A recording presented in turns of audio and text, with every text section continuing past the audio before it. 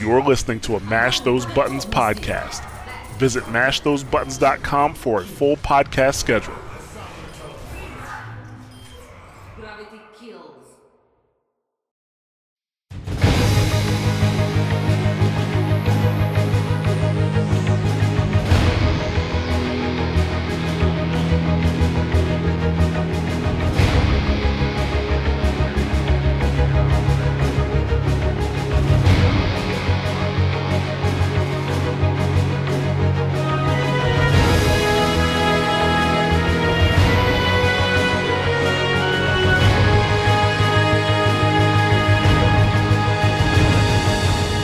Hello and welcome to another episode of Watchpoint Radio, Mash Those Buttons podcast dedicated to Overwatch and its community. I am Jared, also known as Ja, and I'm here with Bobby Schisler, also known as Blazing Bob. Hey, I'm glad to be back. Yes, and this is episode number 76. We are recording on October 3rd for release on October 4th. Not much going on in Overwatch right now. At all, like barely any news happening, but since the last show, the new Zarya comic did come out, and we're gonna talk a little bit about Overwatch League. We're not gonna get into stuff like stats and details, but there is a topic that we are gonna talk about regarding Overwatch League and why it can't fail. But before we do that, I would like to welcome anybody who is listening to the show for the very first time. Thank you for taking the time to check out Watchpoint Radio. We do talk about Overwatch news and competitive and esports, but the primary focus of the show is the Overwatch community and the state of the game. If you enjoy the show, you can follow us on Watchpoint Radio on Twitter. So it's twitter.com/WatchpointRadio. And you can also connect with us on Discord, which is discord.me/mashthosebuttons, and come and have a conversation with us.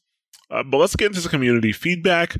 And now that we have both Watchpoint Radio and Prepare to Attack out, for now we'll be, putting the community feedback for both shows into this segment. Because actually, to be honest with you, most of the community is the same. But yeah, so let's get started with Bull Dockside, which, I'm just going to get into it. So he says, great podcast. The length is perfect. Bob and Ja really know their stuff. It's a nice mix of topics, so it doesn't feel like the show are drug out over one topic. It's a good time and well worth checking out. 10 out of 10 would have name pronounced wrong again. Bull Dockside. And he says that because me.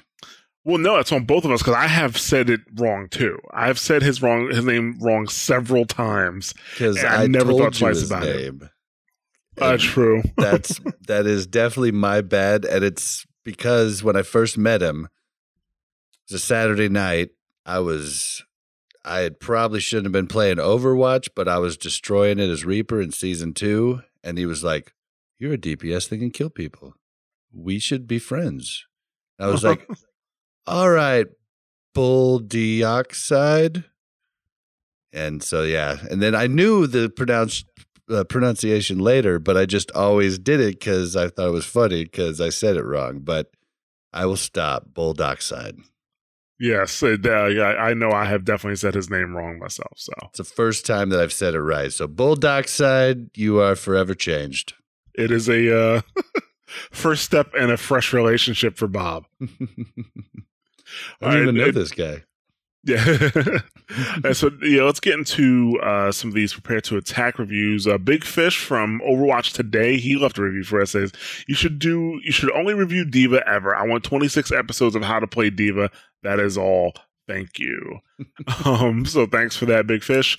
The Syrinx, who's been a long time listener of Watchpoint Radio, says, well, actually, that's how he starts the review. He says, I've been a long time listener of these guys at the show, Watchpoint Radio, and their content is incredible. They are entertaining and informative. Thank you very much. We appreciate you taking the time and checking out Prepare to Attack. I'm hoping that you've been enjoying it. So next time you play on Xbox, definitely let me know. We got a review from Happy Meal XL saying, really great show, helps a lot with some of the heroes that I don't know as much and gives a ton of helpful information. We're very happy that you are able to do that because that's exactly why we created the show in the first place. So that is very awesome. Meal. Yes, very awesome. And Bob, right on time with those bad jokes. I know who that is, too. Oh, they told me, but I promised him I would not divulge who he actually was. Oh, He might be okay. one of our coaches. Oh, really? Okay.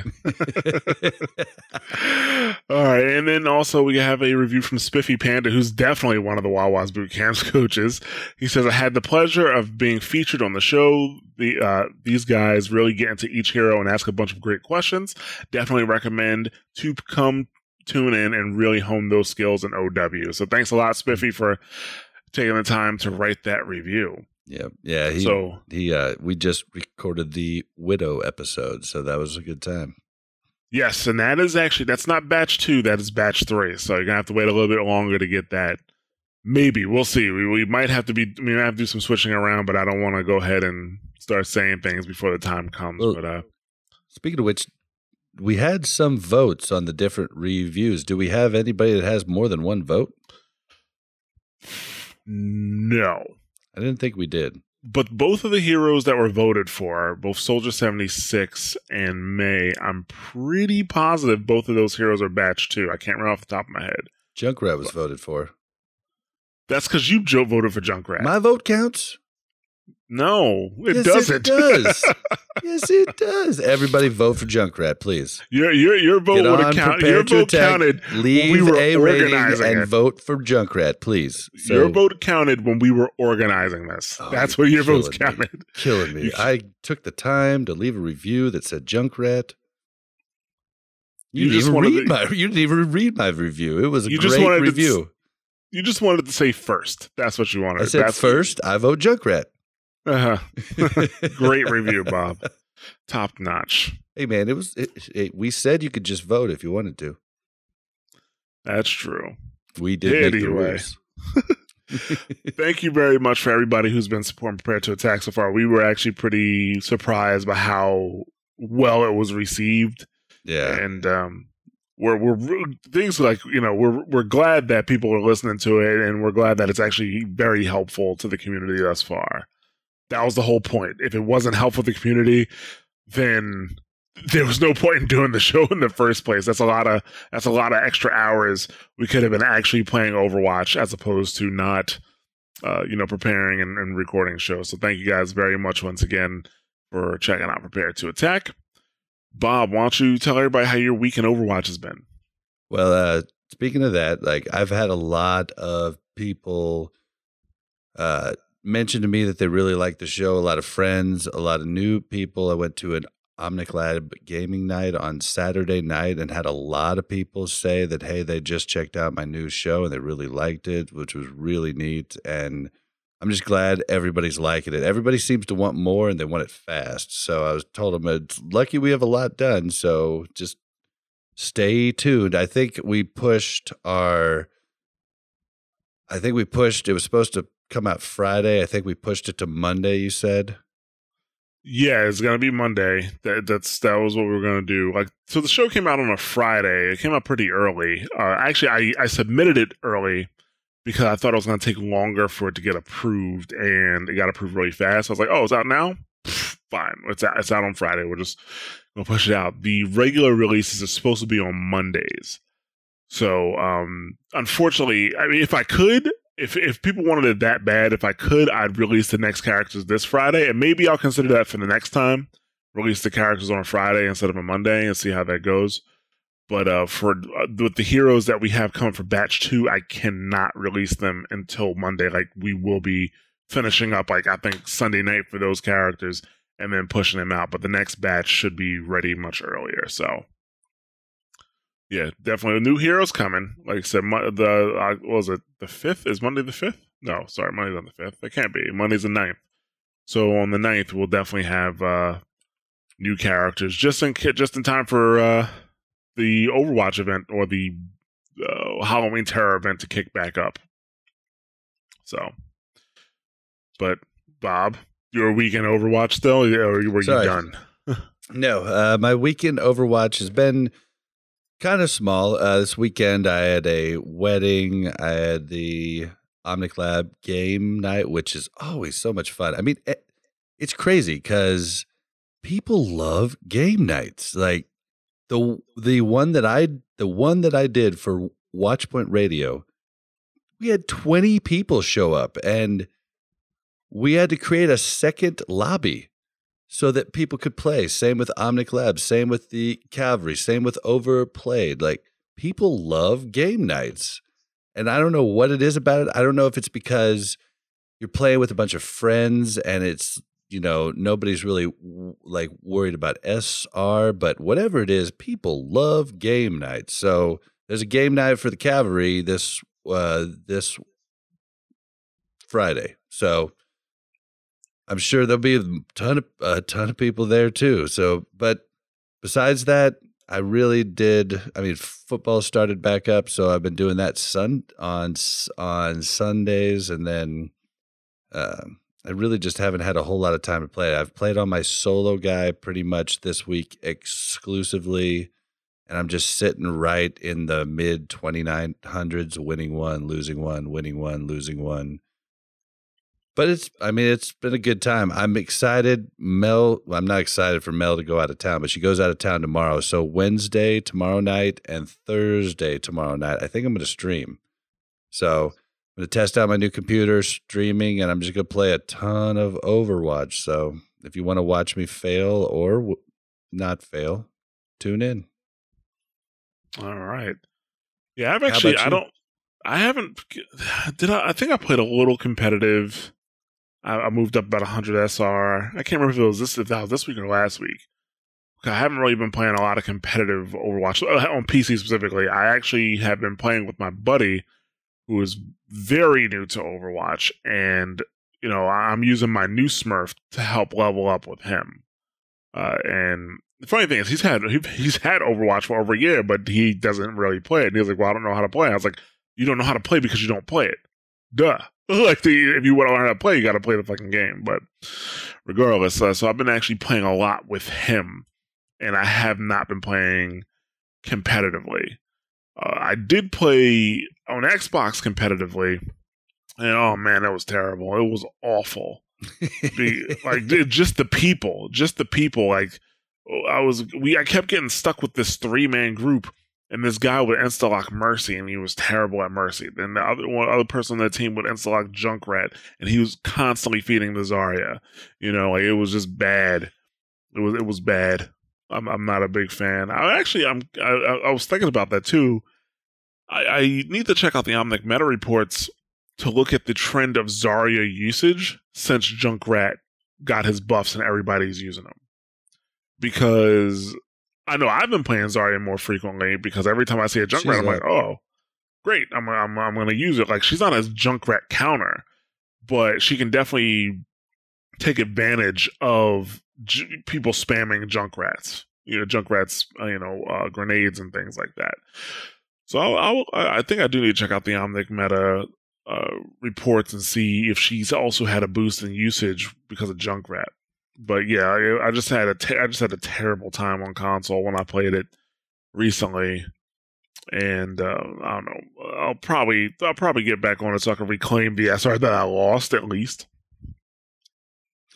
So we'll see. Yeah, the Zarya thing's weird because before I would have been scared to play Junk into Zarya, but now, I mean, honestly, like, I watched so much of Contenders and watched every Zarya in Contenders at a constant 100% charge, and I was like, you know what? I don't think it matters. Like, as long as you focus her down first, still doesn't matter. On a professional team, sure. Yeah, but I'm just saying everybody says don't feed her, but doesn't really matter if you feed her if you just take her down first. I mean, she still goes down to a Junk, to a Reaper really, really fast. That's assuming, because first of all, if you have Zarya at 100% and she can't kill, and you're trying to solo her with Reaper, she's gonna bake that Reaper. She would also bake that Junkrat if you're gonna try to solo kill. You'd need at least 2 people trying to focus her down, maybe even 3. So I can see in Contenders it not being a huge issue because they're professional teams. They're communicating. When they see Zarya come around that corner glowing, she's top priority. The issue with the rest of the competitive community is that Zarya could be a goddamn Christmas tree and nobody would shoot at her. Like, I don't understand the mentality of people, of these players who you see Zarya and she has these glowing red balls all around her. How is she not a top priority target? And that's the problem. That's the issue with Junk. Junk's feeding her, because for the vast majority of competitive play, not everybody is going to recognize that Zarya should be a number one priority. Like, Zarya could be at 100%, and people will still go after the Mercy first. They'll still go after the healers first. They don't consider it a top priority. I just don't get it. So that being the case, I think Junkrat's still an issue for the rest of the community. Not saying that he needs to be nerfed because of it, don't get me wrong. But like, having a Junkrat on your team that's just spamming grenades. What's one thing that the Junkrat was doing? Go ahead. Well, I'll point out, though, that even Winston's tickle cannon will put her at the full charge for her bubble. So, it doesn't really... Stopping shooting her doesn't really change much. She's going to get charge if she gets hit.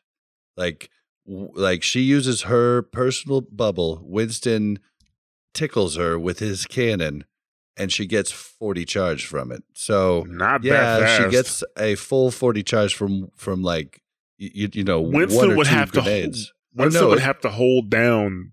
Definitely. She would, if she bubbles while Winston is attacking her, that means that Winston ignored that she bubbled and he got her high. Yes. Now you're talking about a stupid player there. That's an idiot that does that. But what I'm saying is he has no damage, so it takes hardly any damage to give her that 40. See what I'm saying? It's not that easy to charge Zarya. You're making it sound like it's super easy to get Zarya charged, and it's not. It's pretty easy. I will disagree with you full-heartedly there. But you don't even play Zarya. But you don't play. Well, I have played her quite a bit recently, and just working on her. If you're constantly being charged by Zarya, you have people ignoring the fact that they're putting bubbles up. Like, you're putting a bubble up and somebody's still shooting you. When you play people who know not to do that, you can keep a Zarya's charge down. You would have to stop shooting immediately, and even an Orisa stopping shooting, like right as she sees the bubble, she still has shot enough shots off to give Zarya the 40 charge she can get from that one bubble. What I'm saying is it takes hardly any damage whatsoever to actually do it. But that's a very specific case. Like, Orisa shoots projectiles. Like, that's kind of the thing with Junkrat, right? Where once he shot the projectile, like, I do it all the time when Junkrats are shooting at me, I'll just walk into the projectile, and right before it blows up, I'll go ahead and I'll bubble, and I'll take the energy from it. But for other characters like Winston, Soldier 76, almost every other character who's not shooting projectiles that they can't control after it's gone, they can definitely reduce how much energy Zarya has by not shooting her. If a Zarya is constantly charged and there's no Junkrat, no Pharah around, no Orisa, that's an issue. The team is not playing her correctly. The team should lose to her at that point.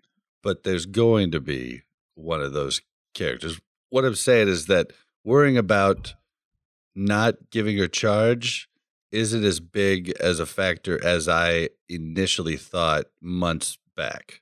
Like now, I really don't worry about her. And if I'm on Reaper, she's just a non-factor unless she has a Reinhardt that she's sticking to or an Orisa that she's sticking to. Like, she pretty much goes down pretty quick. Yeah, if she's by herself to certain characters. Like, that's the thing. She's still... Yeah, we were talking about Junkrat and Reaper. Yeah, we're talking about Junkrat and Reaper, but if you want to talk about... I'm going to run my ass away if I'm fucking Soldier, you know what I mean? Yeah, but even a 100% charged Zarya versus a Reaper is still going to cook that Reaper. She has double damage at that point. She is going to cook that Reaper. I've cooked Reapers at 100 charge. You barely touched Reapers. Like, barely touched anybody. All I know is I'm not the most amazing Reaper, and I haven't met a Zarya in comp this season that could take me one-on-one with 100% charge. I mean, basically, if her shield's down, she's done. I mean, I can take her out in 3 shots as long as I'm close. So, I mean, it's just. But there are other characters like a Genji. I wouldn't even mess with her. You know what I mean? Right. Yeah. So let's just go ahead and move on because we're going to be doing this in circles the entire night. Let's talk about the Zarya comic that came out last week, which was unique because it was a comic, and we kind of talked about it last week. It was a comic that picks up right after the events of the Sombra cinematic, which I was gonna say that was the last cinematic, but no, they had the May cinematic. It's been so long since they had a cinematic, I forgot, that for a second. But yeah, Sombra was BlizzCon. Yeah, well, Sombra was BlizzCon, which is kind of like, well, where's the rest of our cinematics? Because they said season 2 was starting, and we've only gotten one cinematic out of it. But that's neither here nor there. But she, it starts immediately after. It starts with her in Volskaya's office, and basically what is about to go down is that Volskaya wants her to go find Sombra, and at this point, I expect a lot of people have read the comic, so this shouldn't be spoilers to anybody. But along the way, when she's looking for Sombra, is having a tough time. She gets hooked up with an Omnic, and we know how she feels about Omnics. And now she has to work with said Omnic to track down Sombra. And they managed to actually track down Sombra. Actually, I think there's a couple of cameos in this comic, right? You have obviously Zarya, and then you have Ify, I think if that's how you say her name, from and Orisa. They're in this comic. I think it's Effie. Effie, yeah, Effie and Orisa are in this comic like for a second. Zarya probably hates her too, and that girl from the Soldier 76 cinematic is in this comic as well, and she kind of tells Zarya where she can find Sombra. Full disclosure, I have not read the comic. Really? That's great preparation for this show there, Bob. It's not because of the show. I refuse to read it in play Overwatch form, and I cannot seem to find it in the animated form. Still, my comment remains. I'm not gonna read it until someone posts that, because once you do the animated one, there's no going back. Like I can't read, and I gotta disagree, Manny, because I've watched the animated ones before, and here I am reading the comic. I just, and everybody talks so much shit on it. It just didn't make me really, like, I was really busy the day that it came out, and then I was really busy the next day, and then everybody talked shit on it. I was like, all right, I'm just gonna wait for the motion one, and then I don't see the motion one anyplace. What do you mean they talk shit on it? Everybody, everybody that I heard on every podcast, on every YouTube, on every Discord, everybody said they didn't like it. I don't know if it's because of the racism, which I would actually call speciesism, but everybody seemed to not like it. So I just wasn't super pumped to check it out. They compared it to the Torbjorn comic where he was very omnicist. Is that a term? I don't think I've heard anybody say that. Omnicist, maybe. Nope. It's a racist that's an omnicist. We're just gonna go with that. Well, okay. I think I think you're using the term racist wrong in trying to apply it to this situation. Well, everyone has applied it to racism, and I'm like, well, it's not the same race. So no, I think you're missing what I'm saying. But yeah, you're right. Like, she doesn't like Omnics because, well, they destroyed her home. That's why she doesn't like Omnics. It's pretty understandable why. And I don't want to say she's living in the past, but your home gets destroyed due to these machines. It's kind of hard to let that go.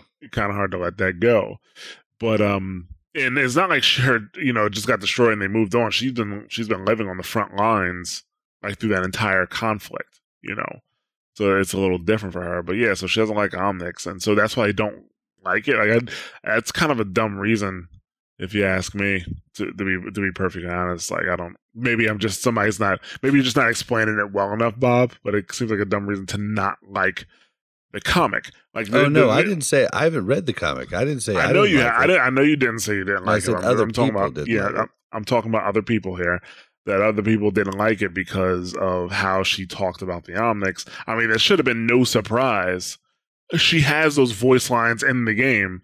Any place she is where there's Omnics, if you go to Nepal, I don't like this place. If you go to I was gonna say Eichenwald, but it's not Eichenwald. But doesn't she talk tons of shit on Zen too? Yeah, Numbani, like it's the same thing. Yeah, like she says, "I'm watching you, Omnic," and Zenya's like, "I have your back too." It's like I love you, Zarya. Yeah, but like she's definitely like it. I thought it was pretty interesting the way they did it because she meets the Omnic and she's upset that he is an Omnic. And then she kind of explains, like, I've killed many Omnics. And later on in the comic, he's like, well, I'm pretty pissed off that you've killed many Omnics. But at the same time, I'm sorry for your loss, right? So it's an interesting dynamic. And it's probably the thing about this comic is I think it kind of shows her, I don't want to say it shows her coming around, but it shows her that her thinking may end up changing, right? Like she saved the Omnic at the end of the comic. When Sombra was going to go ahead and blow up the facility, she could have just left the guy there. Which has been a trope used in so many movies and so many different things where the guy's a racist and then he learns the error of his ways because he meets this cool guy that, it's the same trope. Well, yeah, like I'm not expecting Overwatch to break new ground here. So why not? Yeah, so yeah, the comic itself is I'm just trying to process people not liking the comic because Zarya doesn't like Omnics. Like it's my guess on that is honestly I don't even know if they didn't like it. I just think it's fashionable to be against racism. That's just my guess. So everybody's like, I didn't like this. Well, I don't know. Yeah, I may be calling them out, but that's just my guess. Yeah. I mean, it seems like a pretty dumb reason. Like it's not the same thing as racism. I guess not even close. Like, because racism is basically you think that you have certain stereotypes of a race of somebody based off of their race, or you think that your race is superior simply because of your race. This is not the case with Zarya. Like the Omnics were created by humans, became sentient, waged war against humans. Her and other frontline towns caught the brunt of that, and you expect them to be like okay with that? I mean, you think Roadhog likes Omnics? If they wanted to compare it to something, they should have compared it to bigotry. Is that the word I'm looking for? I don't even know if you can consider it bigotry, right? Because that's another thing, like people not liking homosexuals because they're homosexual, right? Not because those homosexuals burned down their hometown. Well, it's a little different. Omnics didn't do that. You see what I'm saying? But it's just hate for something else different from you. But it's definitely not racism, because racism is the same people, the same species, the same everything. It's just a different. We probably shouldn't get into this because it'll just annoy probably you and I. No, it's just like, I mean, it's not like we're not on the same page here. But for sure. It just annoys us talking about the other people. Yeah, I mean, it's not the best comic they did. I mean, the best comic they did was the Doomfist one. That is the absolute best comic that they put out. That was an amazing one, yeah. It was really good. In motion or non-motion, it was the best comic that they put out. I wouldn't know. I only saw it in motion. You only saw it in motion? See, Bob is a motionist. Look at that. Yeah. I hate non-motion comics. I did those all my life growing up. I don't want them anymore. I was going to say, read it on a damn. If you want to print a freaking comic, I will read that. If I'm going to watch it on the fucking PC, I'm going to have it in motion. I was going to say you can't put an ist on anything and just describe it as something hateful, but I actually think motionist would have actually fit what we were talking about there, so I would have been wrong anyway. But back to the Zarya comic, it did reveal some information. Well, first of all, let me get back to my point about the whole purpose of the comic, I think, and that it's kind of showing Zarya's train of thought, changing, right? She wasn't going to save she hated Omnics, but yet she saved the Omnic. Not to mention, now she knows that the only reason why Volskaya is able to make those machines, or the latest versions of those machines, are because of technologies that the Omnic gave Volskaya, right? This changes her perception. It changes her world. And we don't know how it's going to affect her yet. Unfortunately for us, the readers of the comics and the consumers of the Overwatch lore, they don't do follow-ups. This is the closest thing to a follow-up we have, where we saw Zarya go into the Volskaya Industries, into Volskaya's office at the end of the Sombra cinematic. And this is the follow-up to that. But there's not going to be any follow-up with this. Will there be different voice lines? Maybe, but there's no huge announcement made when they make voice line changes, right? Yeah. Will we see a Zarya cinematic because of it? Who knows? The cinematics are so... You don't know what you're going to get. Are you going to get something from the Overwatch past? Are you going to get something from the Overwatch present or the future? You don't know. I think the Overwatch lore is really good, but man, if they wanted to do something great for the community, they should have some type of schedule or plan when it came to Overwatch lore.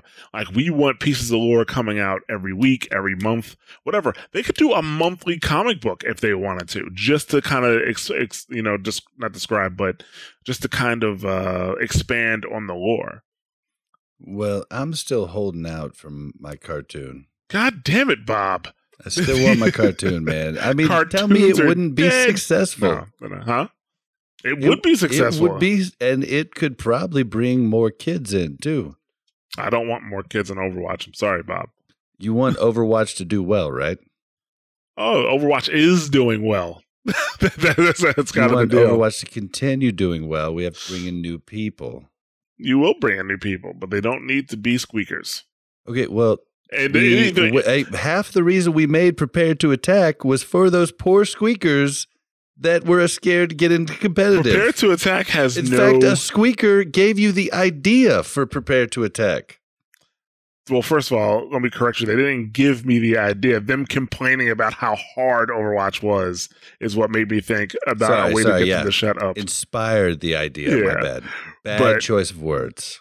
Yeah, but the thing about it is a cartoon, first of all, isn't necessarily going to be for children, especially when you have something of this subject matter. They don't make cartoons like that anymore. They don't make G.I. Joes and shit like that. All the cartoons now are soft. Ja, you got to take just 1 second to look at the chat. Just go ahead and look at it. Gabius said something.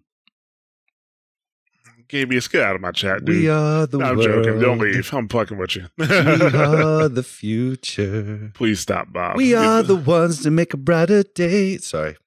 Thank you. But there was a good song. Come on. Yeah, in the 80s or 90s. When did it's still a good remember. song. How long has it been since you listened to it? It's so good. I haven't listened to it since I was a child, so. Neither had I till last year. You should try it. How about I don't? You would not believe how many stars are in that, too. No, I know how many stars are in that. Oh my gosh, it's so that was the good. whole point of it. Anyway, we're moving off topic, Bob. The Zarya comic. Like I said, I enjoyed it. I think it definitely wasn't one of their worst ones. The Torbjorn one was definitely way worse than this. The Torbjorn one really felt like there was no purpose to it besides Torbjorn discovering an Omnic that wasn't bad in his opinion, right? He discovered that Bastion, it was the Omnic with a soul or whatever. That was the whole purpose of that comic. This one was definitely you got more information and it kind of transformed Zarya. You actually found out what Sombra's real name is. So that was cool. Oh, yeah. I guess I did read a little bit of it. That's toward the end of the comic. If you got all the way to where her name is, please flip the last page so you can read the rest of the comic. I saw memes. Oh, okay, gotcha. Either way, when it comes to Overwatch lore, I just want there to be some consistency here. I want to know that once a month or once every 2 months, it's not always a surprise that we're gonna get lore. Like, we want to know about this world of Overwatch, and I don't know. I think the chopping up of this lore really started when they canceled was it the First Strike? I think it was called First Strike. Not the comic, but the graphic novel they were gonna put out. Actually, I don't remember that. That might have been before I was really paying attention to the comics. No, that they announced First Strike before the game even released. Oh, I mean, I didn't. I caught up in the comics after like the first 3. Okay, I mean, I can't remember. Like, they released a couple comics pretty close together. It's a graphic novel though, but go ahead. Oh, sorry. To be quite honest, like, I've never been into lore ever. Like, World of Warcraft, played hundreds and hundreds and hundreds of hours of that. Didn't give one flying shit about the lore. Skipped, like, even got a mod to skip the quest, the quest text, so it would just instantly go and I could click past it. Still don't know any lore from it. Overwatch is the first game in a long time where I've actually played it. Then 6 months after starting, was enticed to look into the lore. Didn't watch any of the shorts till about 6 months into the game. Like, did not care. Overwatch has actually enticed me because it's so interesting and it's so positive towards the world, and make the world a better place. And it's the first game in a long time, as far as multiplayer, that I've really cared at all about the lore. Like, I mean, Witcher 3 and stuff like that, Skyrim, like, I kind of care about it. I'm not going to skip the cut scene, but this is the first one in a long time. So I did not hear anything about that at all. Well, yeah, so that was what they canceled it, I think, like a month or two after the game officially released. I guess they couldn't really come to an agreement in the direction they want to go. Like, they need to figure out how they want to handle this. And I think I was just extra disappointed because they're like, okay, season 2 of the cinematics is going to start. I'm like, okay, fine, we're going to get more lore that way.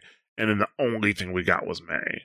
And it was a May cinematic that might have been done as early as February, because that's like, it was like January-ish is when it leaked that the next cinematic was going to be May. It was a good cinematic though, man. It was really good. Yeah, it was really good, but I would be happy if they had, I don't know, 1 or 2 more. Yeah, well, I think they'll come. I mean, how long ago was it? It was only like 4 weeks ago. Is that right? Well, yeah. Well, they're gonna have another cinematic probably for BlizzCon, but then when's the next one after that? Like, it's kind of like we're kind of backed up here. You want to keep people engaged in Overwatch. Well, since I'm going to BlizzCon, I'm hoping there's going to be like 5 at BlizzCon. Cinematics? Hey, man, I can hope for whatever the fuck I want, man. Don't rain on my parade here. It's my first BlizzCon. You are really reaching, but okay, Bob. Don't want to rain on your parade. It's what I do, man. I reach. All right. Why not? Why not hope? Why not think big? As long as I don't expect it, then it doesn't hurt anything to hope big. It doesn't, I guess, as long as you don't, as long as you can. Your disappointment is a bed of pillows, like, You're just mad at my positivity, because even if it doesn't have it, I'll be like, dude, it was so good. That one cinematic was so good. It was worth all. I mean, it was like 5, Yeah, no, we're gonna have to disagree. that's where we're gonna disagree. I was just trying to mess with you, Joe. Oh yeah. So, I know you're not feeling good, so I figured it's the best time, right? Yeah, I saw Gabus's he messaged again. He said, "Jesus, WoW lore sucks." I have 2 podcast hosts that would totally disagree with you on that. On the Torn and the Goblin, they talk WoW lore all the time. Actually, I got to be honest with you, and we're gonna get back to Overwatch here in 2 seconds, but I played Warcraft briefly, like in vanilla. Like, I didn't even make it to Burning Crusade, and the lore coming from the original Warcraft games, or let's say Warcraft 2 and 3 going into World of Warcraft, I enjoyed it so much. I really enjoyed it. to the point that when I saw what they were doing with the WoW lore, I was getting angry at how they were bringing certain characters back or how they were, treating certain characters in the lore. I was getting a little pissed. I'm like, I don't even play the game, and it's making me angry. So That's interesting because I loved the lore in Warcraft 1 and 2, but it was because I paid attention to it because it was a single player game. right, 1, 2, and 3. Like I loved that, but for some reason, there's something about a multiplayer game where I can't see myself as the hero. I can't see myself as involved in the story. There's a ton of other fucking people here. Like, I just want to play the game. So Single player game, I could get into that shit and be like, I am the Witcher. here's I strike actually fear into the hearts of men. here's I guess here's where Overwatch can maybe take a page from Warcraft, right? Because the lore that you get in Warcraft, right? If you take that by itself, in World of Warcraft, if you take that by itself, I think I can totally see that not being enthralling, especially since the big lore pieces really only happen in certain parts of the game. But with World of Warcraft, to my knowledge, you have the lore in the game. Then you have these audio dramas that they do. Then you also have the books and stuff that they do. And when you put all that together, it's actually really, really cool. I mean, to the point that I don't play World of Warcraft, like I just said, but when I edit Torn the Goblin, I edit it at normal speed, not double speed, so I can actually listen to what they're saying. It's actually pretty cool. And I will say, I quit in Cataclysm, which was right after Wrath of the Lich King. And Wrath of the Lich King was when they started introducing those little cut scenes in quest lines. Problem was I was just so fucking behind already. I was like, I don't understand what's going on. But they were pretty cool. Like, and so I assume that they kept those going. I didn't play long into Cataclysm, but I assume they kept those going, and I assume those are probably still pretty good. And I think I actually heard something on Lagging Balls about the new storylines being really good, and nobody wanted spoilers, so they probably are pretty good. Right. Well, one thing I would love to see, right? So we're kind of Overwatch has an event like every other month at this point, and I think what they need to do is I think they should really attach lore to those events, right? If they can. I mean, we're kind of stuck with right now. They have the summer games, which is flexible, but then you have the Halloween Terror, and then you have the Winter Wonderland. But then after that, like what we had Chinese, well, not Chinese New Year, what it was called Year of the Dragon, or Year of the Rooster, sorry, whatever. It'll be Year of the whatever this year, Lunar New Year. And after that, we're probably talking, then we had that gap, right? Where last year we had, what was it called? What was the event called? Oh my God, I can't remember the name of the event. Wait, last year? Last year after Lunar New Year, it was the one where you had the Horde mode. Oh wow, why am I drawing a blank right now? You're talking about no, it wasn't. Was it after Year of the Rooster? You're talking about the Omnic. Yeah, you were Reinhardt, you were Tracer, you were Torbjorn, you were Mercy. Yes, I'm trying to think of the actual name of the year. It was called Uprising. Uprising, that's it. So you have Uprising, which they can definitely do more lore there. But I think every event they should attach some type of lore. They should attach some type of lore event to it, right? Yeah, I would love that. I loved Uprising. Uprising was awesome. Out of all the events, I played Uprising the most. Like in terms of the extra game they add, I played Uprising the most. Second only to Snowball Fight with Mei. I love the one-shot Snowball Fight. All right, well, I'll agree with Uprising. The Snowball Fight was dog shit. Yeah. Well, it was horrible. Wait, you said the Snowball Fight? Yeah, dude. Why? The Mei Snowball Fight? Because you couldn't get any kills, Bob? Okay, I guess the listeners can't see that, but like the whole like ultimate and the like machine gun snowballs was funny the first time I played it, but it was not replayable for me. But the Uprising of the event was awesome. Like to try it with different characters too. Like I hope to God Junkenstein has a mode where we can play different characters if they put it back in. Because Junkenstein's Revenge. Oh, and I'm also excited because I'm actually good with a lot of the characters that are in Junkenstein's Revenge, this time around. I was not before. Like, I didn't play Soldier at all. I still don't play McCree, but I didn't play Hanzo at all. I didn't play Anna at all. I'm excited about that. I gotta be honest with you. I mean, while I did like Junkenstein's Revenge, I'd much rather have another Uprising style event. It would have been awesome if they would have had an event for like when Doomfist came out with Doomfist, like releasing Doomfist from prison, like another style event like that where you're really that would have been characters. Really cool. We talked about that for sure, and that would have been amazing. Yeah, so I don't know. They just need to do more with the lore. I think if they want to keep people involved. So we'll see. Let's move on. We're gonna talk a little bit about Overwatch League. We're finally starting to see. Well, I shouldn't say starting to see. Well, yeah, I guess that is the word when you're starting to see some of the teams actually come up. Like we've been seeing rosters and stuff like that, but Shanghai Dragons has the actual first named team in the Overwatch League, and more importantly than the team getting named, right, is the fact that so you guys are confirming team skins for characters. Because May was definitely wearing a Shanghai Dragons team skin. So it's only a matter of time before those come out. And I'm just curious how are they going to deliver that, right? Is it going to be something in the game that you can get in the loot box? Is it going to be an event? More than likely, I think this is going to be... Yeah, I think it's going to be purchased. I think it's going to be purchased... this is going to be their first paid DLC, I think, for Overwatch. Like, they're not going to call it DLC. They're going to call it some type of pack or something like that.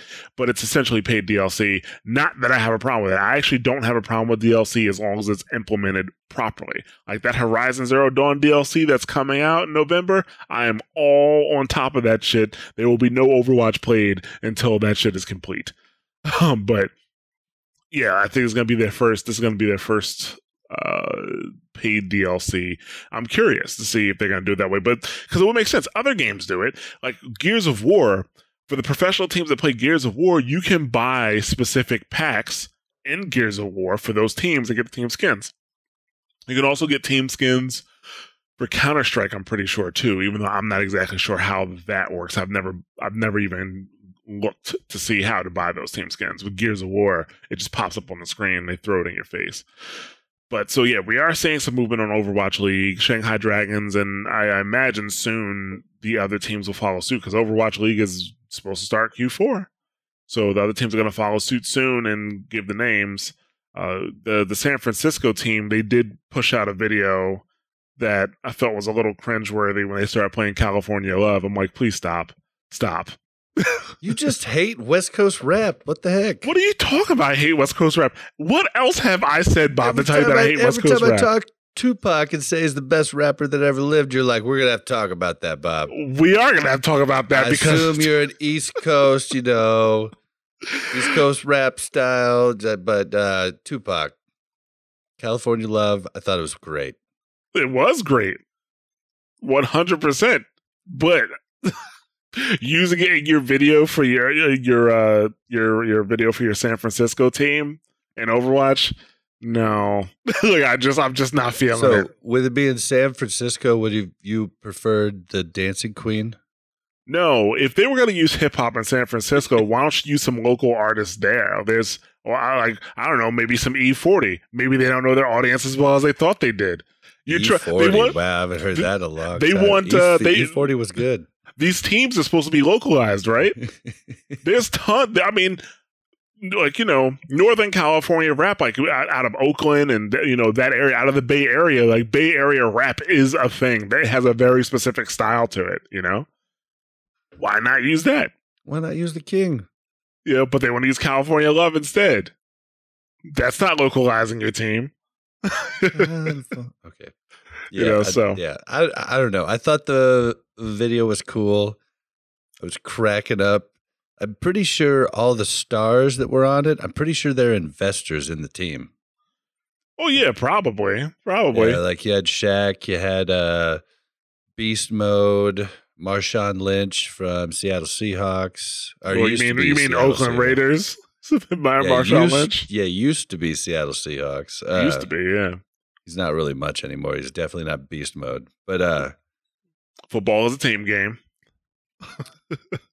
I still need base. Football is a team game. But yeah, so other teams are going to follow suit soon. But that's not what we actually want to talk about here. We're going to start off with this forum post that we're going to have in our show notes. It was called Forced Esports, and the forum poster, I don't know what he has a chip on his shoulder, but he says, why are we still trying to pretend that in the long run the OWL League will keep its traction? Unlike this game, games like TF2, CS, and literally any fighter you could pick out of have mostly, if not completely, been player invested. So why are people like Kotick Bobby Kotick funneling billions of dollars into a league with ear scraping presenters? We talked about that, Bob, but me and Bob don't think that the casters are ear scraping. Yeah, and apparently it's a hard job. If you think you could do better, like, do it yourself. Shot, bro. And have no apparent signs for future self-sustainment. It's very difficult to appeal to literally anyone by not only trying to make this game available to anyone to play, but also maintain a competent esports scene. I don't know. It reeks of corporate. So that kind of got my attention, because I'm gonna start off like this. I think I've said it, before, and Bob knows, and most of you guys know, but I'm not interested. I'm not looking forward to Overwatch League myself. I don't find competitive Overwatch fun to watch. And it's not like I don't watch esports. I watch tons of esports. I go to fighting game events all the time. I watch Counter-Strike still. I watch StarCraft still. I watch a couple other games on a regular basis. But for some reason, like when it comes to Overwatch, I'm not going to watch Overwatch. If I have time to watch Overwatch, I'm going to be playing Overwatch. That's kind of how I feel about it. So I'm not necessarily very... I'm not really, it's just not fun for me to watch. And it might also have something to do with the way that it's presented, and that's something we've covered many times on the show. So I know where this guy is coming from. I can kind of agree with him. Overwatch League lives and dies not by the hardcore fans, but mainly by its casuals. The reason why Overwatch League has gotten the traction that it did is because they have 30 million registered players, and you put that number up there, and they're expecting for these people to watch this. And in the long run, I don't think Overwatch League is going to last. Especially because casual watchers, generally speaking, are pretty finicky, right? They move back and forth. Let me stop you there real quick, though, Ja. Okay. Sorry. I want to point out to everybody that Ja does not want it to fail. This is just what Ja thinks is going to happen. Yeah, so that's actually I was just getting ready to get into that. I don't want Overwatch League to fail. I don't think that Overwatch League is going to last as long as Blizzard and Activision thinks it is. Like, Blizzard and Activision are treating this like this is the next NBA, NFL, MLB, and I don't think that is the case. I don't think that's going to happen. There's a reason why esports teams have developed the way they did, right? Like, if you look at League of Legends, or not just League, but almost any other competitive game, the professional teams they're comprised of are teams that have multiple teams inside of them. Like, if you Team Liquid, for example, have players who play StarCraft, and have players who play Team Fortress, they have players who play Counter-Strike, and esports developed like that for a reason. And that's because these games, the popularity of these games don't stay high, right? They move about. That's what happens. So that's how the esports teams survive. Now, the reason, like I said, I don't want Overwatch League to fail, but the thing is, Overwatch League can't fail at this point. And I'm not saying it can't fail, like there's no way it's going to fail. I'm saying it can't fail in a way that if it does fail, that's bad news for everybody. I want Overwatch League to succeed. I would love to be wrong. I would love to be wrong. But specifically, Overwatch League needs to work right now. Overwatch League needs to work when it launches. Overwatch League needs to work within the next few years. Like, it needs to, it can't flop. Like, we can't really have it flop. And the reason why we can't have it flop is because if Overwatch League does flop or fails, this is going to set esports back like 10 years. It really is. Because if it fails, nobody is going to want to touch esports. Because Overwatch League's all over the place. They're making a lot of noise. They're in the news. They're on ESPN. They're in newspapers. I was at my job. I was walking through my office, and there was a newspaper on the table. And I looked, and it had Overwatch League on the newspaper, front page. You know, and it's making so much noise right now that if it fails, it's going to make double the amount of noise, and nobody's going to want to touch it, right?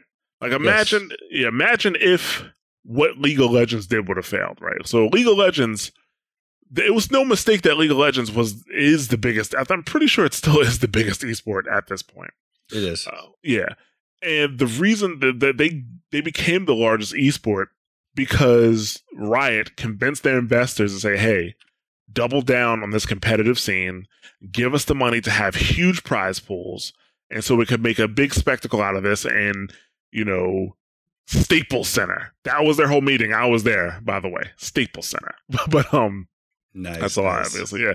So with that, they were able to, with the investors going along with that, which, by the way, nobody had done that at that point, and it's succeeding. That is how we have Blizzard getting involved in stuff like Overwatch League now, or putting money into StarCraft the way they did, how Valve got deeply invested in Counter-Strike, how Valve also got deeply invested in Dota 2.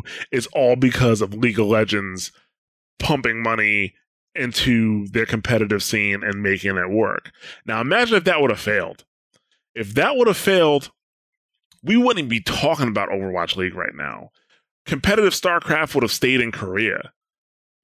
Counter-Strike would actually, be honest with you, Counter-Strike would be, I'm not going to say it would be on its deathbed, but it definitely would not be doing that well right now. Counter-Strike, when Valve start putting money back into Counter-Strike, that's when Counter-Strike came back to life, to be honest with you. But we would definitely, esports would be a totally different thing right now if League of Legends wouldn't have succeeded. And it's kind of the same thing that you're muted, Bob. It's kind of the same thing if Overwatch League fails. If Overwatch League fails, it's not gonna be great. It's gonna look bad, and I think we're gonna spend like the next 5 to 10 years recovering from the Overwatch League failure in terms of investments, right? Because right. if you really wanted to thrive, right? I hate to say it. Hold on. Go ahead. Let me do my counter argument, because you said a lot, but let me try and concise my thoughts on it before you go into that. Okay. All right. So you talked about how it can't fail. I do agree with that. And the reason it can't fail is because of what you mentioned prior, the corporate sleaze, or what did you say? Corporate, what the guy said on the post. It sounded like corporate something. Oh, yeah, hold on. He says it sounds like corporate. Oh, reeks of corporate. That's what he said. Reeks of corporate. Thank fucking God. That's what esports needs. Esports has been I like this, and I happen to have a lot of money, so I'm gonna invest in it. So that's why esports has been small generally in the broad scale of things. You're comparing the NFL to esports, but what we need is people that don't care about gaming to invest in esports. That's what we need. We need people that want to make money investing in esports. We don't need someone who cares about it in investing in it. If you want it to be a niche thing, well, I didn't care about esports until Overwatch. And now that Overwatch is going to bring it into the mass market, that's a good thing. And we want people that don't play the game to watch it, because that's what's going to make it pop. Yeah, can't talk right now, but that's what's going to make it popular and make it good. We don't care that they don't like it or they're not into it or they don't have street cred. We just care about their money. We want them to invest that money and make the spectacle bigger and more exciting. And so that's where I'm excited about this. And I think this is a good thing. But if this fails, those people that don't care about gaming, don't care about esports, those people are gone. And they're gone for a long time. So that's where I agree with you that they cannot fail. They have to succeed at least a little bit and make a little bit of profit, or no one else that doesn't care about gaming is going to look at gaming at all. They're going to go right back to what makes money.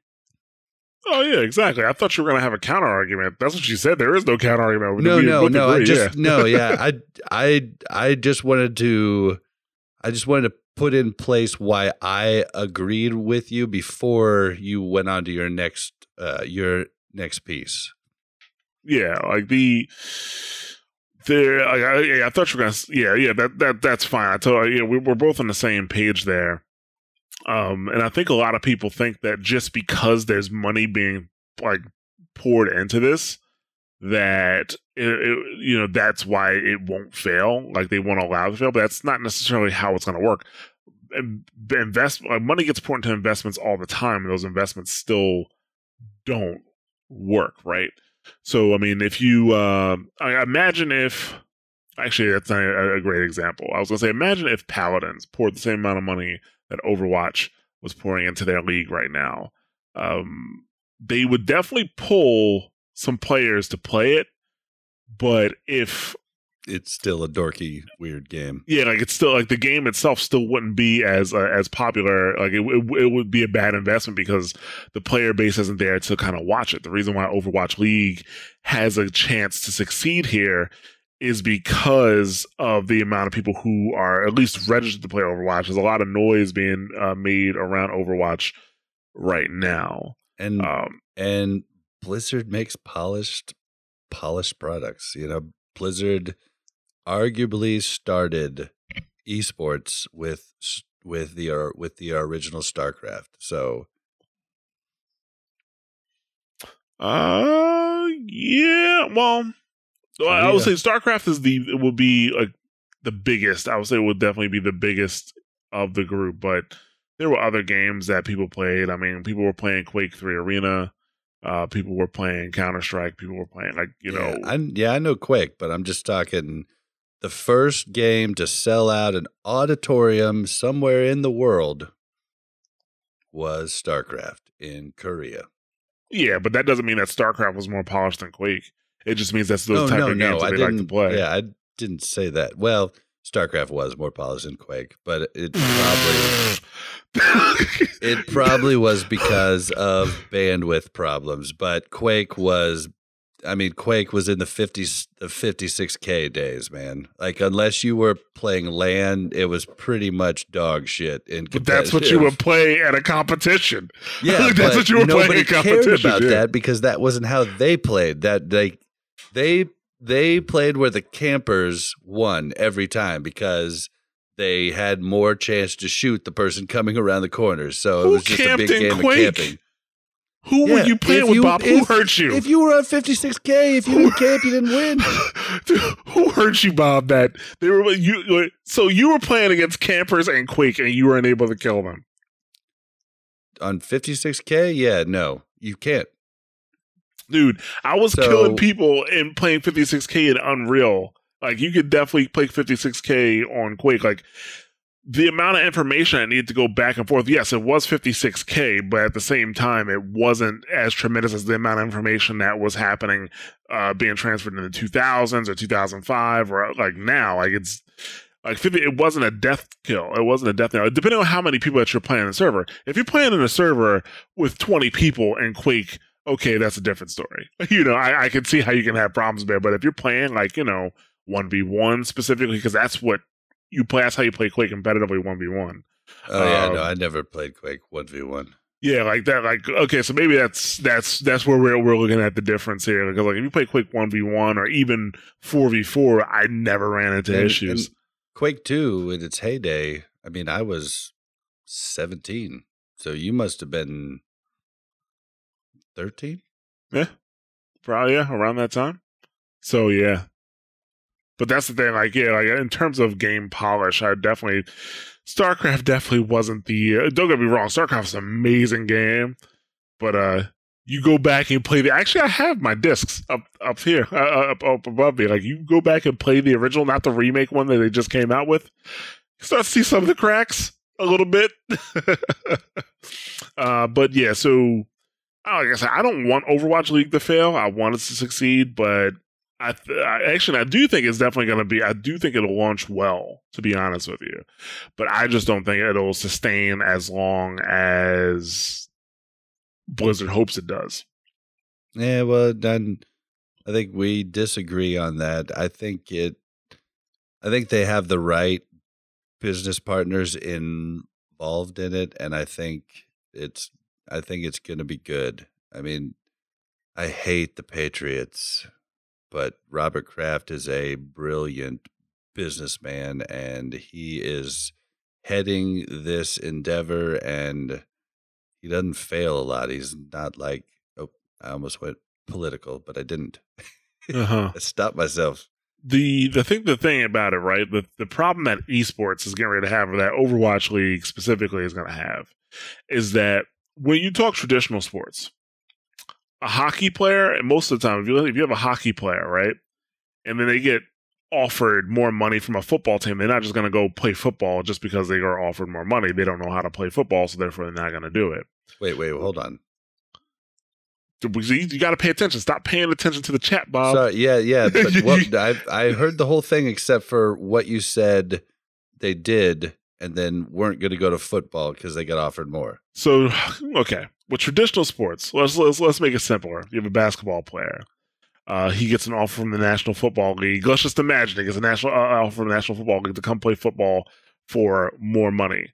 That basketball player, He does it. You think he does it, even though he can't play football? I mean, it's completely proven. You know how many tight ends in the NFL were NCAA basketball players? I'm talking about NBA players. I'm not talking about going from like college hoops. You're talking about because LeBron James could have been the best tight end in football history, but he didn't because he could play in the NBA. Okay, exactly. Gotcha. Yes, thank you. So I'm talking about how many go from going from the NBA to the NFL. Not going to happen, even if they get offered more money. However, when it comes to esports, that can happen because these esports players play multiple games. You have people who play Counter-Strike now playing Overwatch. You have people who play Heroes of Newerth go over to League of Legends, and vice versa. It moves around, right? You have Quake players who play Overwatch players who are going to go back and play Quake. What's going to happen is that if a league pops up and they offer these players more money, it's not like those players are going from team to team, like team from team to team inside the league. They're actually switching to a totally different game, which can actually affect the quality of the product that Overwatch League is trying to deliver. That they can actually lose players to an entirely different game or entirely different league altogether if that league can produce more money than the Overwatch League is looking to spend on them, which is not unheard of. It's not even like outside the box either, especially when these players are like, let's say on the high end, so far we're talking about $150,000, right? That's the one we've heard of. I have to believe that Siegel was paid more.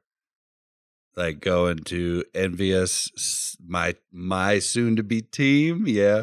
I have to believe he was paid more. I have to. Possibly, but yeah. It wasn't disclosed, so I don't know. Yeah, but let's say you have somebody who makes a game, and okay, for example, right, Vivendi is really, really looking to buy Ubisoft, right? Well, not buy Ubisoft, but Vivendi is looking to get the controlling stake in Ubisoft. they're going to definitely want to get involved in esports. So let's say they have one of the developers work on this esports title or this competitive title, and they're like, okay, if we want to make this big, we need to put tons of money into it. And now they're offering players, instead of $150,000, let's just use that as a base, they're going to say, well, $500,000. Or let's say the lowest salary, $50,000 for Overwatch League. Okay, the lowest salary you could possibly have in our imaginary game where we're talking about now, $200K. And they will pull players away from Overwatch League or away from Overwatch into their game. That's exactly what happened to Heroes of Newerth, by the way. But you're forgetting Overwatch Contenders and Overwatch Open Division. This is something that Blizzard has already thought of.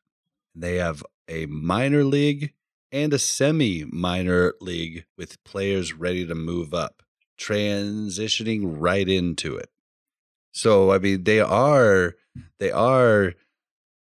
positioning themselves in a better way than other games have prior. So they have thought about this. So I think they have thought about what you're specifically talking about right now.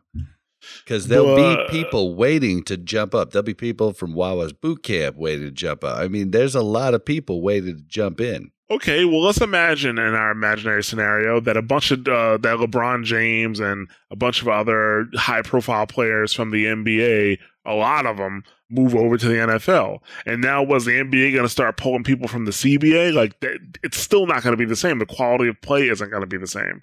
Hey, man, the MLB took women when men were at war. There's a movie about that. Yes, there's no crying in baseball. There's no crying in baseball. And it was successful. And how many women are playing baseball right now? I know, but I'm just saying, you have enough viewers, you can make that shit work. Yeah, but what's going to happen? Like, first of all, they're going for the big players right now because they know the big players are going to bring in people. When those big players move to other games, well, not saying when, but if they were to move to other games, that kind of defeats the purpose at that point.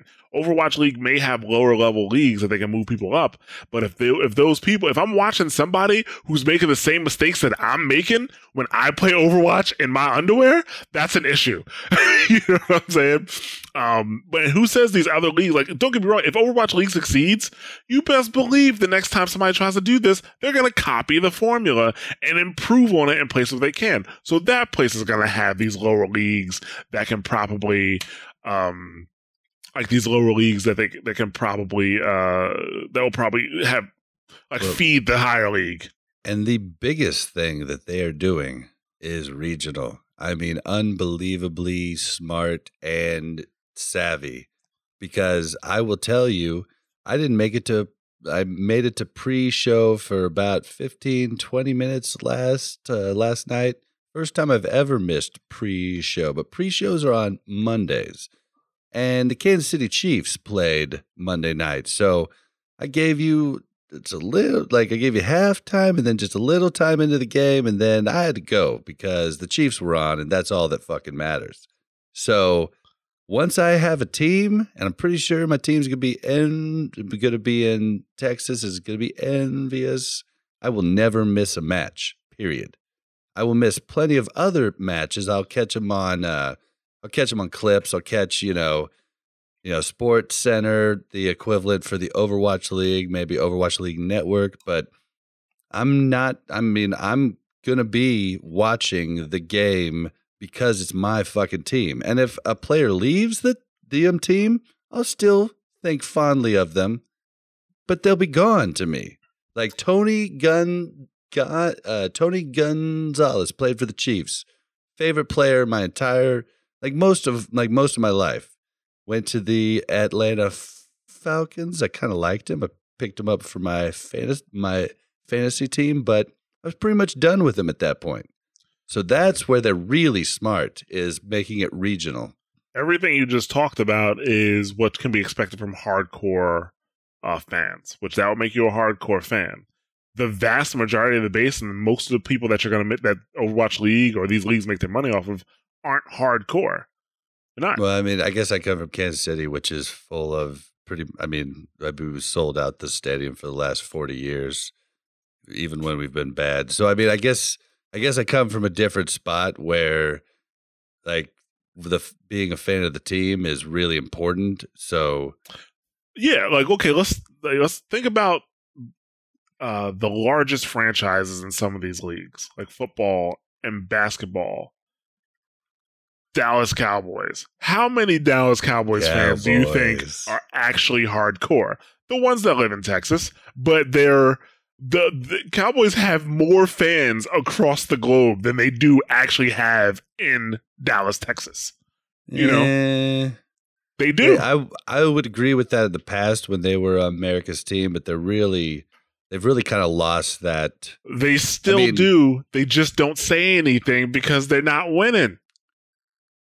That's why Cowboys fans come out of every crevice when the Cowboys are doing good. Okay. I mean, I think, as far as America's team starting out, I think Envious is going to take that spot to begin with. And the reason the Cowboys got that name is because they were one of the biggest, most premier teams when the league started, and they had the best players. And then they've had their faults over time, but they had that fandom that they built initially. Yeah, because they were the thing about the Cowboys, and a lot of people are like, why are we talking about real sports? It matters when we're talking about Overwatch League, okay? The thing about the Cowboys is that they won at very key times in sports, right? They won at very key times, like when people were watching the NFL and like viewership was peaking. They did that like twice, and that's why their viewership's so big. And look at the Patriots; it's kind of like the same thing. Packers too. Yes, they won at key times. Not everybody who wins the Super Bowl with two gets those fandoms, but those teams do. And the point isn't that some teams are going to have casual fandoms or bandwagon riders or whatever you want to call them. The point is that's who you make your money off of. That's why, like, the games industry, it's all about the Benjamins, man. When the games industry was primarily concerned about hardcore gamers, we got some amazing games, phenomenal games. But the money that they're making now versus then is no comparison. Because now that they're their Call of Duty taught them, you cater to the casuals. You cater to the low end. You make it so that you make the games accessible. And that's the people who are making the most money in games. And it's the same thing in almost everything else. Go ahead. But that's what I was talking about earlier. We need the people that don't play games to watch. Like the NFL, there's, I would say probably, what would you say, 90% of the viewers on any given Sunday do not play football actively, even in like a recreational, exactly, rec league. Yeah. Like, you're 100% right. That's what we need. And this game is actually exciting enough if they can get the spectating right. It is exciting enough to where you don't have to play the game to really enjoy it. I cannot say that about League of Legends. I cannot say that. It's a whole bunch of little sprites walking around on a 2D freaking model. Like, it's not exciting. Well, first of all, Overwatch could be exciting. That's super subjective. So I'm not going to tell you that you're wrong, but it is super subjective to say something like that. I'm trying to see from the eyes of somebody who doesn't play a game. That's what I'm trying to see. And I've watched a lot of esports, and I would definitely say I didn't play League of Legends and I didn't play CSGO, but CSGO was more exciting to watch because I could see the skill in it. Yes, does that make sense? And that's actually a conversation. I don't think me and you had it on this show, but I've had it before. People, is that the biggest problem that esports is going to have to overcome is the fact that it's complex. A lot of these games that a lot of games that are esports are played are very complex. But then you have certain games like, let's say, shooters like Counter-Strike, where even if you don't play Counter-Strike, you understand that guy just got shot in the face. This guy turned around, did a 180, shot 2 bullets, and killed this guy, and that takes skill. Like, you can understand that. With fighting games, you can kind of, like, when you're watching them play the fighting games, you can understand what's happening on the screen. But when you play League of Legends, or if you play StarCraft, for example, you kind of have to understand what's happening in the game to appreciate what's happening. Now, Overwatch, to a degree, I would say has that in the middle. It's kind of in the middle, because for the most part, you're just watching this big dude with a rectangular shield moving up with this thing, with the payload. But to fully understand or to actually appreciate what's happening, to see something skilled, like, if somebody who hasn't watched Overwatch before or haven't played Overwatch before sees Genji pop his ult, slash around a few times and kill everybody, they're going to be like, okay, like, that's not necessarily exciting. But like, if you were somebody who actually watched Overwatch or played Overwatch and he popped it at an opportune time, at like the perfect time, and he did it, or Reinhardt did an Earth Shatter at the perfect time, that's important. And you brought up an excellent point that I've been talking about, that's one of the issues esports and Overwatch is going to have to overcome. And I think that's where people have the right to say they want really good casters, but the argument we heard was ear screeching. Like, do you not like their voice? Yeah. I mean, like, what I need to hear from casters is quick evaluation of what happened so that I can understand it. And then what I need in between matches is I need the same thing I watch when I watch a halftime show of football. I need them to draw on the screen, show me different like things that could have been done, show me why they did this, why they did that. That's what I need from them. And they've been getting better at that. So I mean, it's new. So, I mean, like, the NFL has, 50 years of experience, experience doing it? I mean, give them some time, guys. So, now, this conversation is actually going a bit deeper than I expected. So, that's good, because it's, like, the only thing we had. But let's take a... I know you don't watch fighting games on a regular basis, but I did grow up playing them. You did grow up playing them, but I'm watching Evo... master. The past 2 years it kind of alerted me to something, that most of these people, you're going to need these games to be on television, right? That's basically what you want, people to be able to watch it on television, so that when you're at a bar or whatever, somebody just pops it on and you have what you're talking about on the TV so people can understand it. With the past 2 Evos, Street Fighter has been aired on ESPN both times. So there's 2 ways to watch it. You can watch it on ESPN, or you can watch it live on Twitch. In my opinion, 2 totally different experiences. Because if you watched it on Twitch, during the match, you have the FGC commentators who have been doing this for years at this point, decades, if not, but doing this for years. So they're giving the quick, they're giving the commentary in the match. They're giving the quick scenarios like, oh, he should have did this instead of that. Oh, this is about to happen. They're basically pulling what Tony Romo is doing now in football, in their commentary. Then after the match, they talk about what just happened, why the person lost, what they could have did to avoid that. Then they go and start talking about the next match and start talking about these 2 people, their history together, and what they think is going to happen. That's what happens on Twitch. ESPN, not so much. You kind of get that. You get commentary during the match, which was a little watered down, it felt like.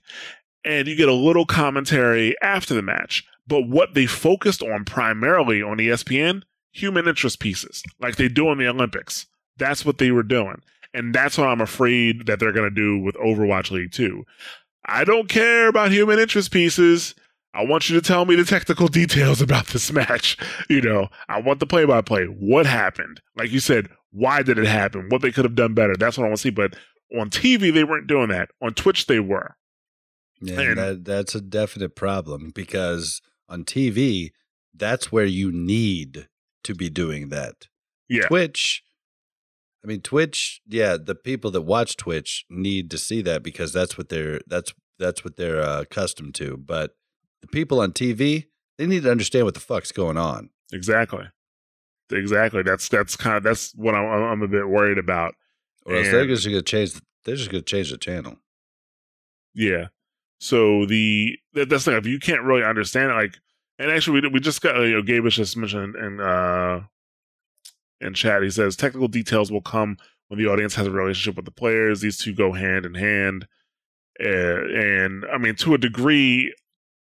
I kind of agree that they do the human interest pieces because they want people to kind of care about the people that they see on the screen. But once the match actually starts going, if they can't follow it, and it's actually going to be harder to follow Overwatch than it is fighting games. In fighting games, you have two people on the screen at one time. You have and their faces are on the screen behind their characters almost to a degree. So you know who's who.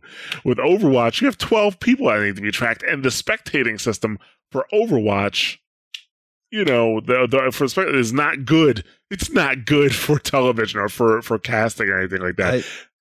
I almost feel like Overwatch should have been 5v5. Why?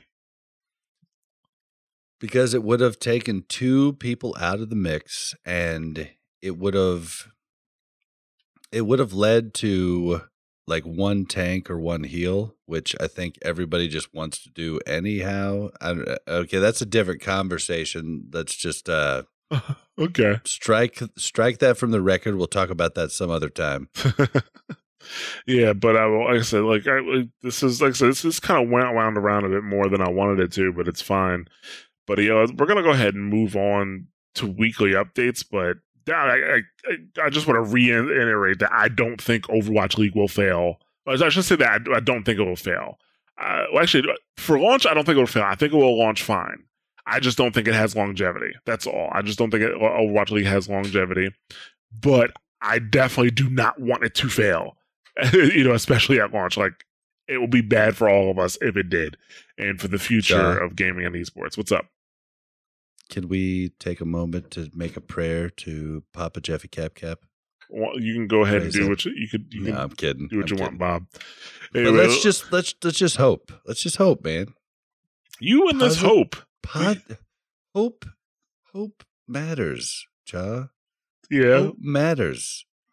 Okay, Bob. I believe Overwatch League is going to be a success, and we're going to make it happen. You are going to make it happen. You and you and you and you. Totem's going to make it happen with Overwatch League Network. Totem and Slambo. The Overwatch League Network is where you need to go to find out what's going on. Yep. So, all right, let's go ahead and move into weekly updates so we can wrap up this show. Weekly updates. All right, so we only have 2 weekly updates. One of the reasons why I was so liberal with the time on our 2 topics tonight is because we only have those 2 topics, and the weekly updates are very sparse. First of all, was that Halloween Terror is coming back October 10th. So that's like an early birthday present for me. October, yeah, my birthday's on the 11th. But sweet. Yeah, so I probably won't want to get a chance to play Halloween Terror because we will be podcasting on the 10th, but on the 11th I'll finally get a chance to play it. The only new stuff we saw was it looks like there's a new Reaper skin and there's a new McCree skin. Maybe. Well, yeah, but like was there a McCree skin last year for Halloween? I don't think so. I don't remember there being a McCree skin for Halloween last year. There was a Reaper skin with the pumpkin head. Oh yeah, I just re-equipped it. I'm excited. Yeah, but this Reaper skin, it has it actually has a Jason mask. So I just want to bring something up. I don't want to blow up anybody's spot, so I'm not going to mention any names. But I definitely saw a popular person on Twitter call Reaper's outfit a vampire mask. I really want this person to watch Friday the 13th. I would really enjoy it. I would really appreciate it if they could watch Friday the 13th. Watch a couple other classic horror movies and see where this stuff is coming from. But yeah. But yeah, I saw that, and then it looks like McCree has some type of new skin. But other than that, they really didn't show much. I mean, the entire clip was was it even 10 seconds? I don't think so. It was super fast. No, 7. 7 or 8. Yeah, so that's what it is. Also, in weekly updates, there was a top 500 player who was a top 500 player on the Xbox. He got a PC and made top 500 on PC with his controller only. I Only still his don't controller. believe it unless he documented the whole thing video wise. I don't believe it. It's not that like Bob finds it completely unbelievable because Bob sucks with the controller. It's not that difficult. Okay, a depending 4K on the player on the Xbox, this is a commonly believed thing, is a 3K player on PC.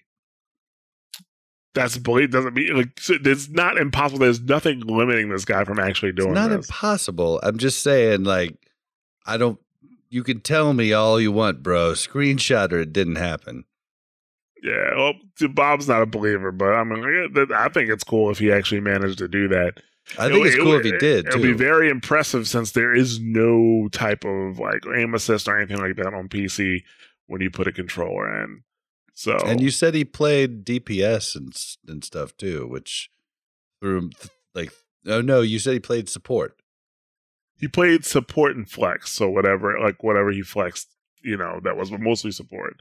I mean, mechanically, compared to especially other first-person shooters, Overwatch isn't super reliant on your mechanics, like the mouse and keyboard mechanic. Like it's not unless you're DPS.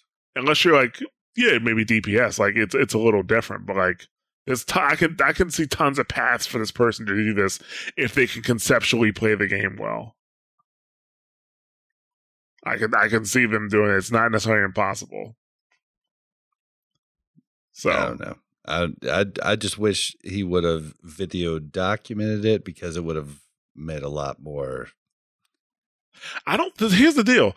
I don't think he has any reason to lie about it. He made top 500 regardless. So if he's just making top 500, if he's an Xbox player who moved to PC and still made top 500, that by itself is compliment worthy. Okay. That by itself is compliment worthy. Why lie about the controller? Same thing that DSP Stanky did. Why lie about the controller? Like, there's no reason for him to lie about it.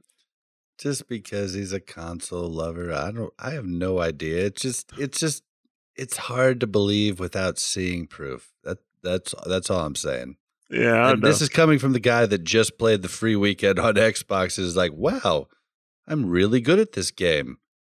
Really dog shit with this controller. That's because you don't play. I play controller games. Like I'm just saying, like, you don't play controller shooters though. That's the thing. No, I mean, but I was really good in freaking Halo 2. So, dude, that was like 10. That was over 10 years ago. I know.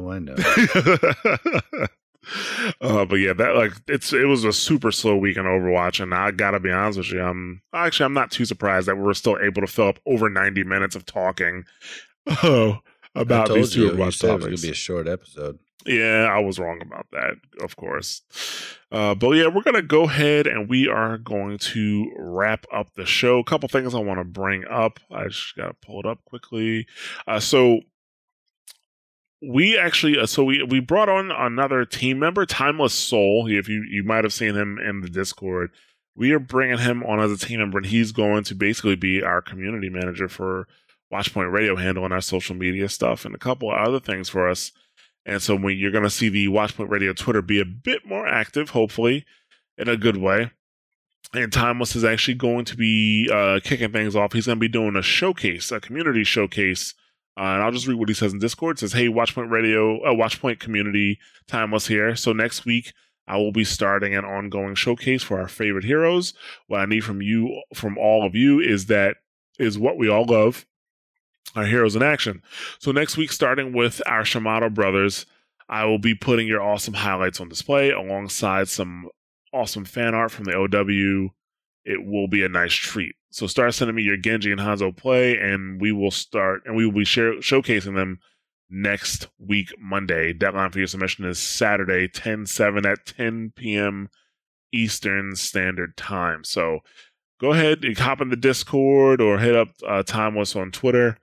And shoot them over your Genji and Hanzo play so we can go ahead and get this community showcase rolling. It'll be awesome if we can, kick it off in a big way. We'd appreciate anybody who participates.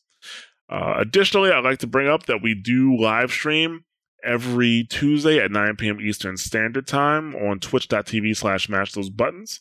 Again, we also want to hear about your Overwatch stories. So if you have any funny stories, mad stories, sad stories, definitely send them to us so we can talk about them on the show.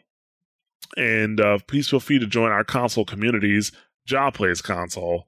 So join the PS4 and the Xbox One communities we have. They're both called Watchpoint Radio Overwatch. You can also join us on Discord, like I mentioned earlier, with that, and that's discord.me/ discord.me/mashthosebuttons. Sorry about that. Had a quick moment there. And as always, I like to talk about Heroes of Overwatch. It's a Facebook community that has players from all different platforms that love to play Overwatch. So whether you're looking for somebody to team up with, or you are just trying to check out the latest memes in Overwatch, it's all there on that Facebook group. So definitely check it out. Thank you for listening. Our podcasts are available on multiple podcast platforms: iTunes, Apple Podcasts for iOS, Overcast for iOS, Google Play Music, Stitcher Smart Radio, Player.fm, Pocket Cast, SoundCloud, and Podbean. And we do have an RSS feed available for anybody who has like a custom podcatcher or something like that. So that is available. You can follow us on twitter.com/watchpointradio. We're also on twitter.com/mtbsite, facebook.com/mashthosebuttons, and youtube.com/mashthosebuttons. Bob, why don't you tell them where they can find you? You can find me on Twitter at Blazin_Bob. That's BLAZZIN_BOB. You can find me on Twitch at Blazin Bob. I'm actually going to stream tomorrow night and Thursday night. I'm just going to play probably solo, maybe duo queue. So check it out. Okay. And you can follow me at _Ja_ on Twitter. So it's _JA_. We definitely want you guys to reach out with any comments or questions that you have. If you have any thoughts on the show, you can reach us at WPR@mashthosebuttons.com or Twitter, Facebook, SoundCloud, however you want to reach out to us. If you enjoy the show and you want to help us out, one of the best ways you can help us out is to share the show with other people. That is a huge help. You can also rate and review the show on your podcast platform of choice. That is a tremendous help as well. We really appreciate those reviews that you guys take the time to do. Additionally, if you wanted to help out, you want to wear a piece of Watchpoint Radio, maybe drink out of a piece of Watchpoint Radio, you can go to the Watchpoint Radio or the Mash Those Buttons store, which is a link on the website, which is mashthosebuttons.com, or you can go to teespring.com/store/mashthosebuttons and get yourself a Watchpoint Radio shirt, hoodie, or mug, and any of those things you can get. So, and everybody who's purchased them so far, that has been a tremendous help. Thank you very much. I definitely recommend you guys check out the other shows we have on Mash Those Buttons. You can go to mashthosebuttons.com/shows to check out the other podcasts that we have available. So as always, thank you guys for listening again, and we will catch you next week. And I'd also like to encourage everybody to come to the Cavalry Never Dies #3, being held on October 7th at 6 p.m. Pacific Standard Time, hosted by Slambo and Totally Drunk. It's a 2v2 team deathmatch tournament. Come play with us.